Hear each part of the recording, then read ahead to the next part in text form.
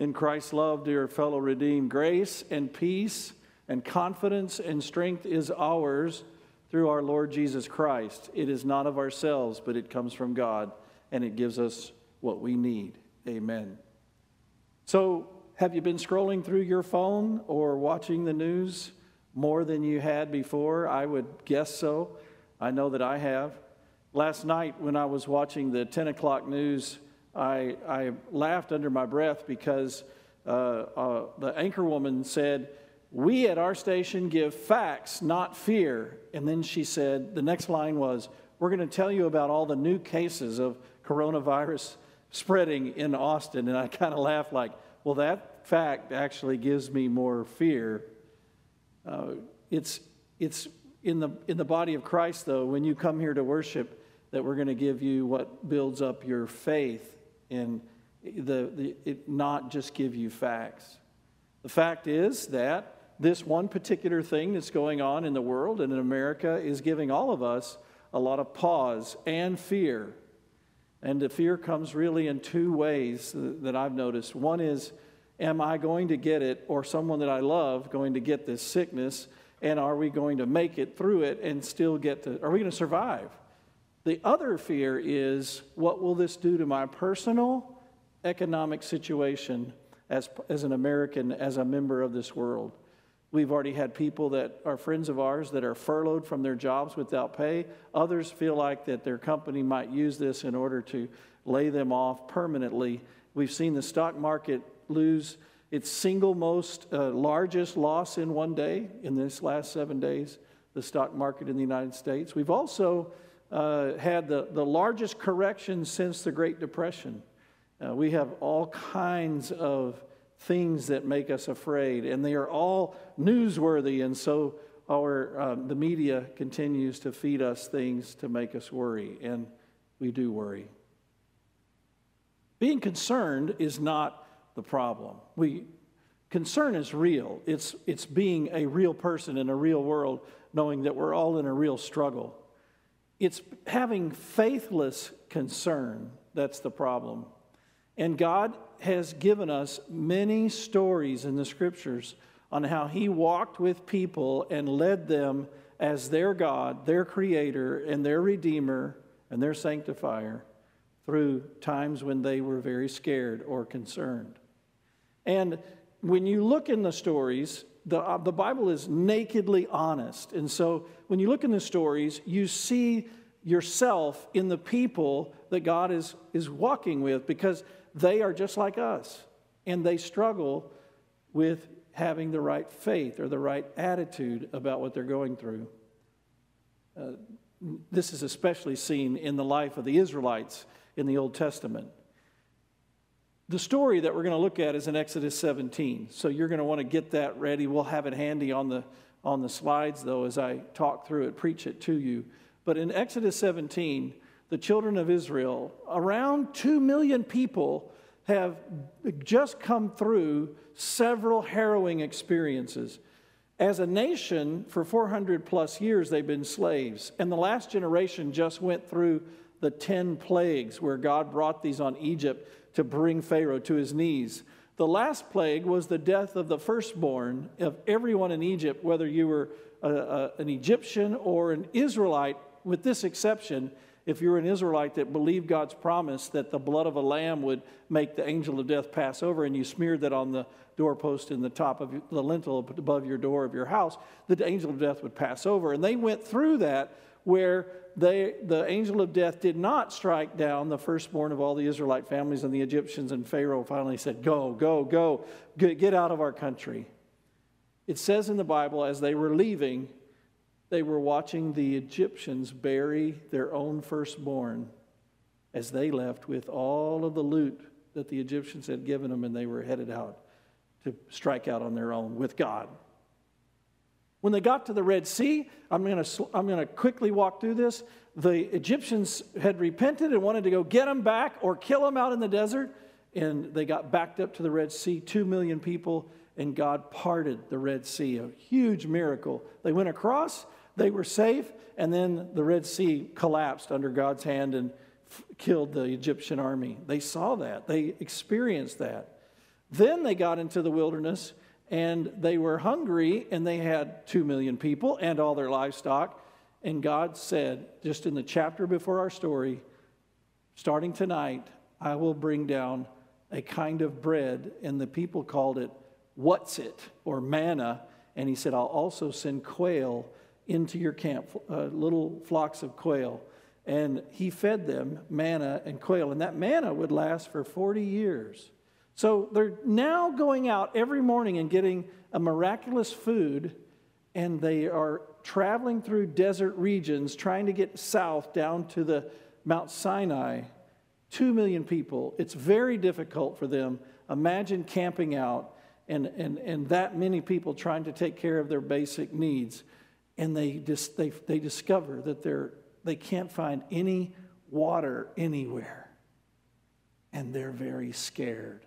And they're in a tight spot. And when you get in a tight spot, kind of like what we're feeling everywhere we look, we're kind of in a tight spot right now in the world and in America. When you get that way, what's inside your heart comes out. Some good, some bad. And that's not a bad thing that it comes out, but it needs to be dealt with if it's bad.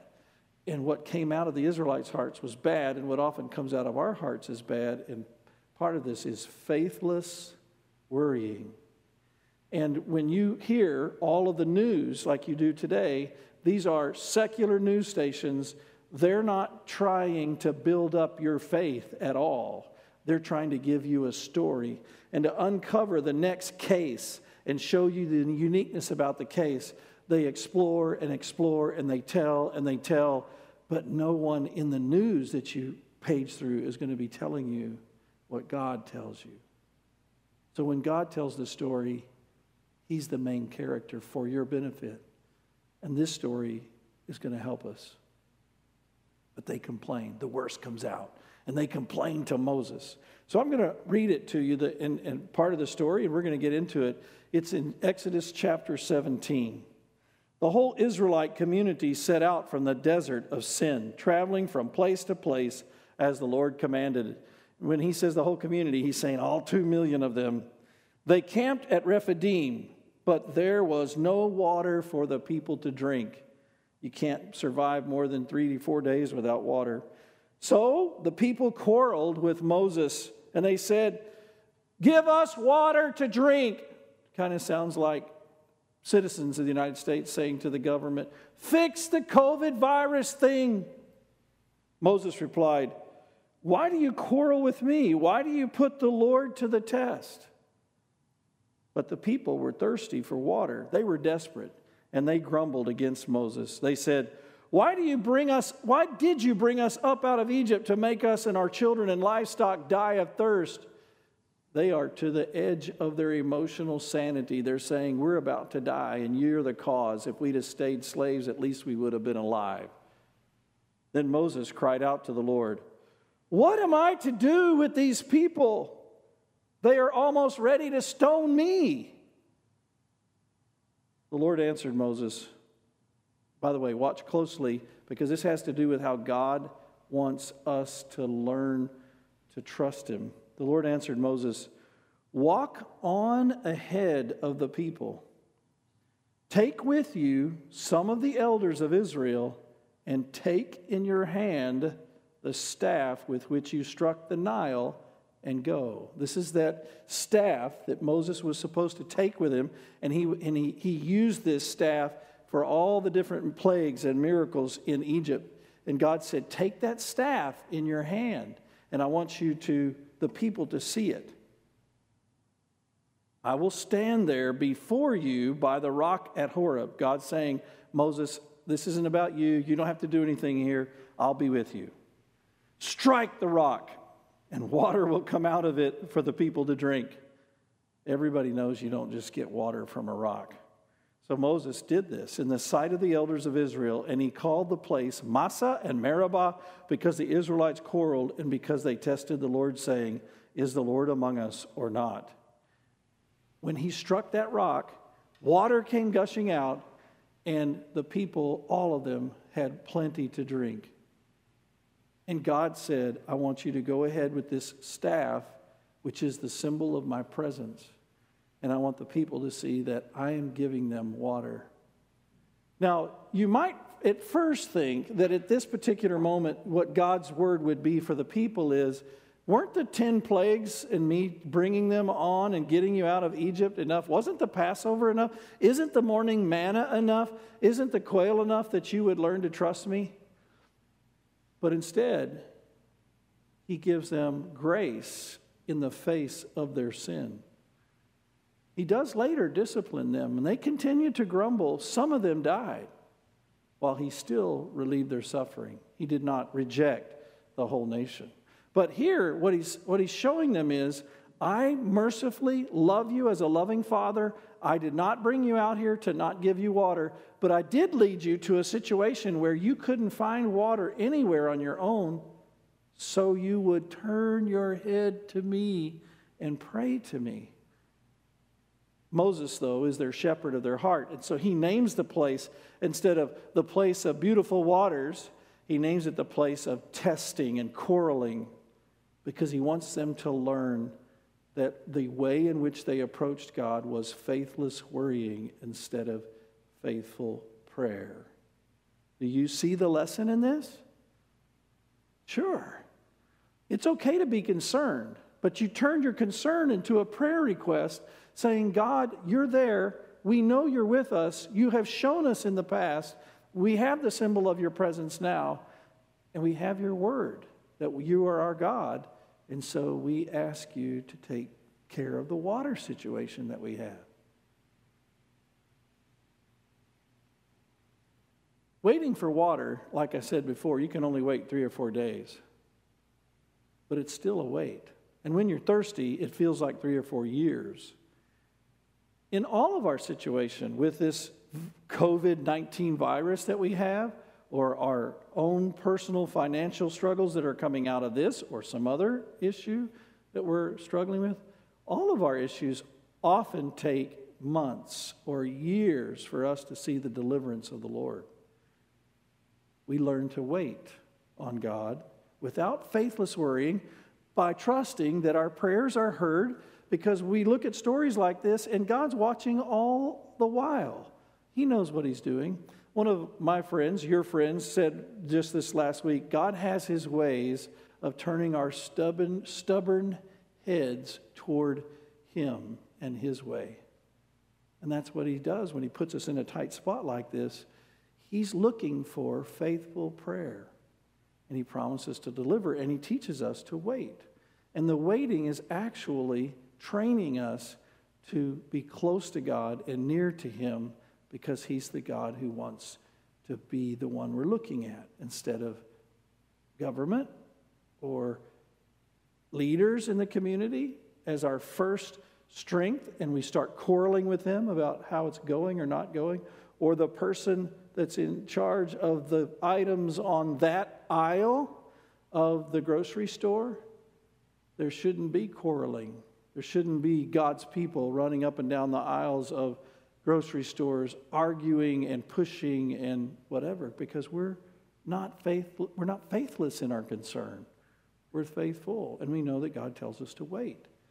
In Isaiah 40, Isaiah said, "Wait on the Lord, and he will renew your strength. He'll give you the strength of a youth." Part of the spiritual growth that comes out of a situation like we're in is learning the spiritual virtue of just waiting. And that's even what we're doing as a church, as we now go to online services and we wait for the day that we can all gather again. We're waiting on the Lord for everything, including your next economic situation through a job or your next investment. Whatever it is, as a first world person, God is calling you to wait on him in faithful prayer, not faithless worrying. And he promises to be there. Jesus said in Matthew 28, "I will be with you always to the very end of the age." He didn't suddenly leave when this next virus cropped its ugly head in China. Jesus is still with us. And we don't have to worry. We just learn to pray and wait. Now, they got water, and they probably were elated and relaxed. but only briefly. Because even though they thought all of our troubles are over, they weren't. This is really kind of incredible, but it may be reminiscent of some days that you've had in your life. The next line after Moses giving the water to the people is in verse 8. The Amalekites came and attacked the Israelites at Rephidim. They came to this place and had no water, and God gave them water miraculously. And then God lets the enemies come from a race of people called the Amalekites. Moses says to Joshua, choose some of our men and go out and fight the Amalekites. Tomorrow I will stand on the top of the hill with the staff of God in my hands.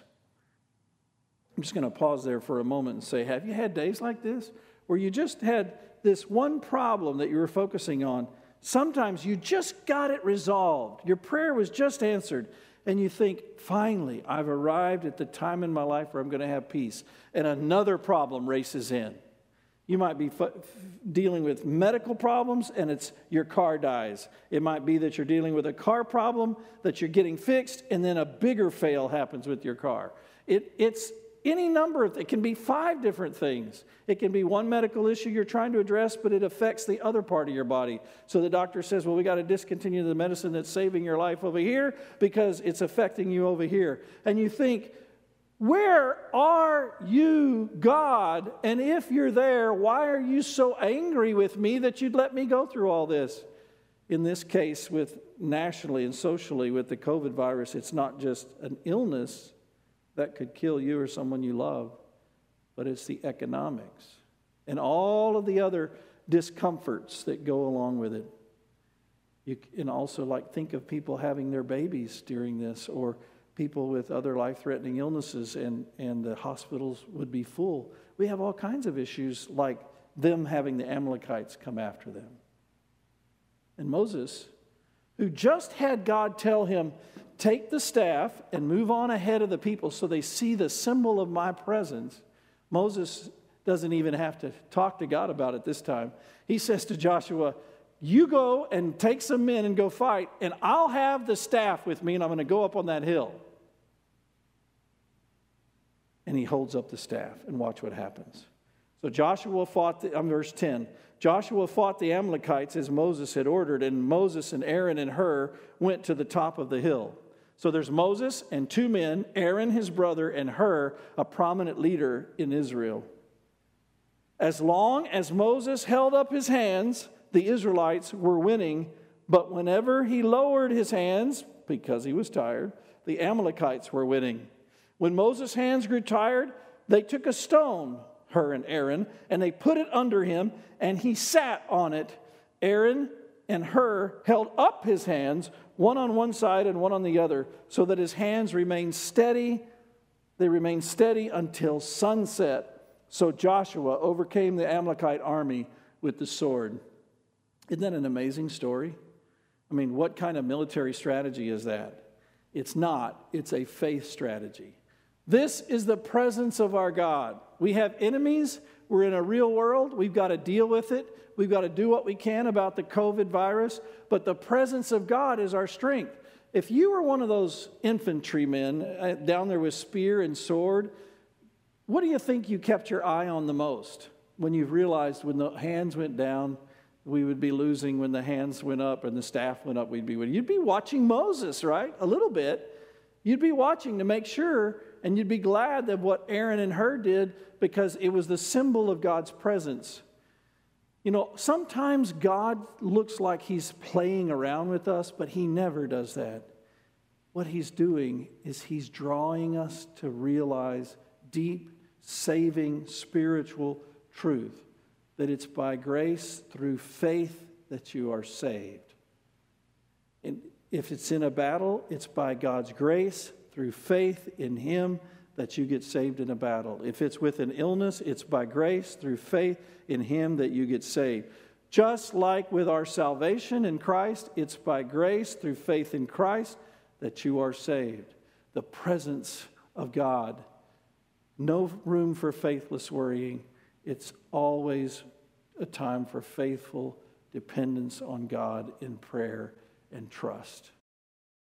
This chapter that we're in Exodus 17, which shows that it was by grace through faith in God that they were saved, is an Old Testament story. As a New Testament believer, we have so much more to look at. Romans 8 is a great chapter for anyone going through the COVID-19 virus. You need to make that one of your friends. In Romans chapter 8, in this second half of that chapter, this is what Paul says. He says, he's talking to suffering Christians. He said, if God is for us, who could be against us? He who did not spare his own son, but gave him up for us, how will he not along with him give us all things? And then he goes on to say, nothing in sword or death, if he was the apostle writing today, he'd say, or a virus, can separate us from the love of God in Christ. Here's the thing. I've been mentioning that all these plagues and manna and these miracles were supposed to be what helped the people to remember that God was with them. In the New Testament, what God says, I want you to remember that I am with you, is that I put my son on the cross for you. Every single time you're starting to worry that you might be in your problem all by yourself, and you end up like this atheist complaining as if you're mad at God, He wants you to remember, but I put my son on the cross for you. And he promised he would always be with you. We can't see Jesus today any more than they could see God there in the wilderness. Even all the symbols he gave them, like the glory of the Lord came and went and came and went. And as soon as it left, they got doubtful again. We know we're going to get doubtful, but he's a gracious Heavenly Father who sent us these words to remind us, if I put my son on the cross for you, I will see you through this. Now, if you're like me, and I am a doubter like anybody else, sometimes you're thinking, but what about the people that actually will die from this? Was God really there for them? And so how are your words really true if people do actually die from this when you tell us he's going to be with us like he promises? Well, there's a whole nother truth there that you and I want to remember. Our life on earth, because of our own sin, is temporary. There will be something that takes us out of this life and sends our soul to its eternal destiny. And God will be in charge of that. It could be heart disease. It could be a car wreck. It could be cancer or pneumonia or anything. It can be the COVID-19 virus. Some people will be sent to their eternal destiny through the COVID-19 virus. They're not going to talk about that in the news because it's all about this world and this life. And so the frantic, like scrambling the biggest issue is to keep yourself from dying. No, you're all going to die, whether it's the COVID virus or something else eventually. That's why Jesus came. That's why it's good news. It's good news that we're safe in Christ. And so some will be taken to their eternal destiny. Others will be taught that he brought them through this experience. They'll get it, but they'll survive it. And there'll be a lot of love and a lot of help and a lot of faith building, just like all of our struggles have been that for us. Some will learn how to pray like they've never prayed before, and God will be happy. And some things that are happening that he's doing through this are all secrets in the heart and mind of God. One of the biggest truths about God is that he hides his secrets. He didn't tell the people what was coming next. He just said, I'll be with you. And that's the way he wants it for us too. After the battle with the Amalekites, this is what Moses did. Remember how he had named the place Rephidim, where the rock was with the water, a place of quarreling and a place of testing God? Well, now he does something different after this battle.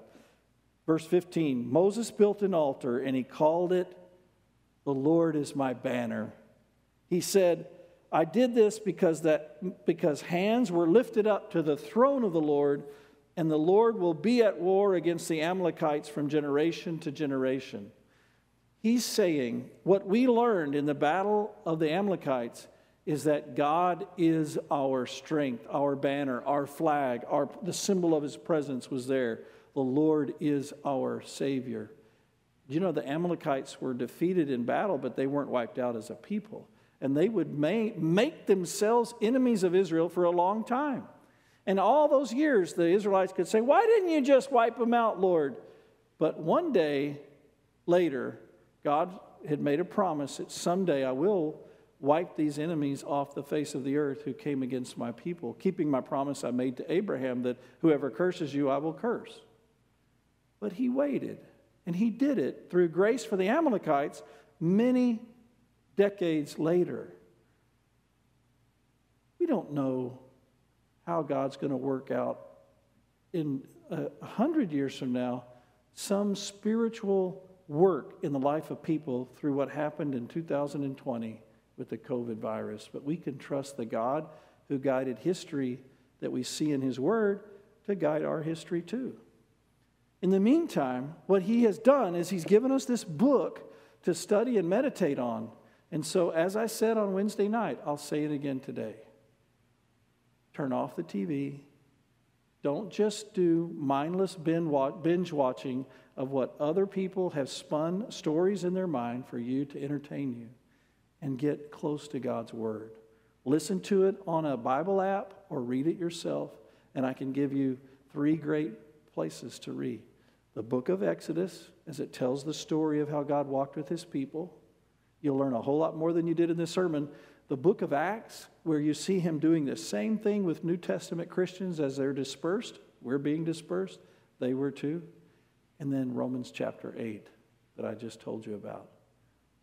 The Word of God is living and powerful, sharper than a two-edged sword. It pierces to the division of soul and spirit. It is your comfort and your strength, and it will prevent you from faithless worrying, and you'll have faith instead of fear.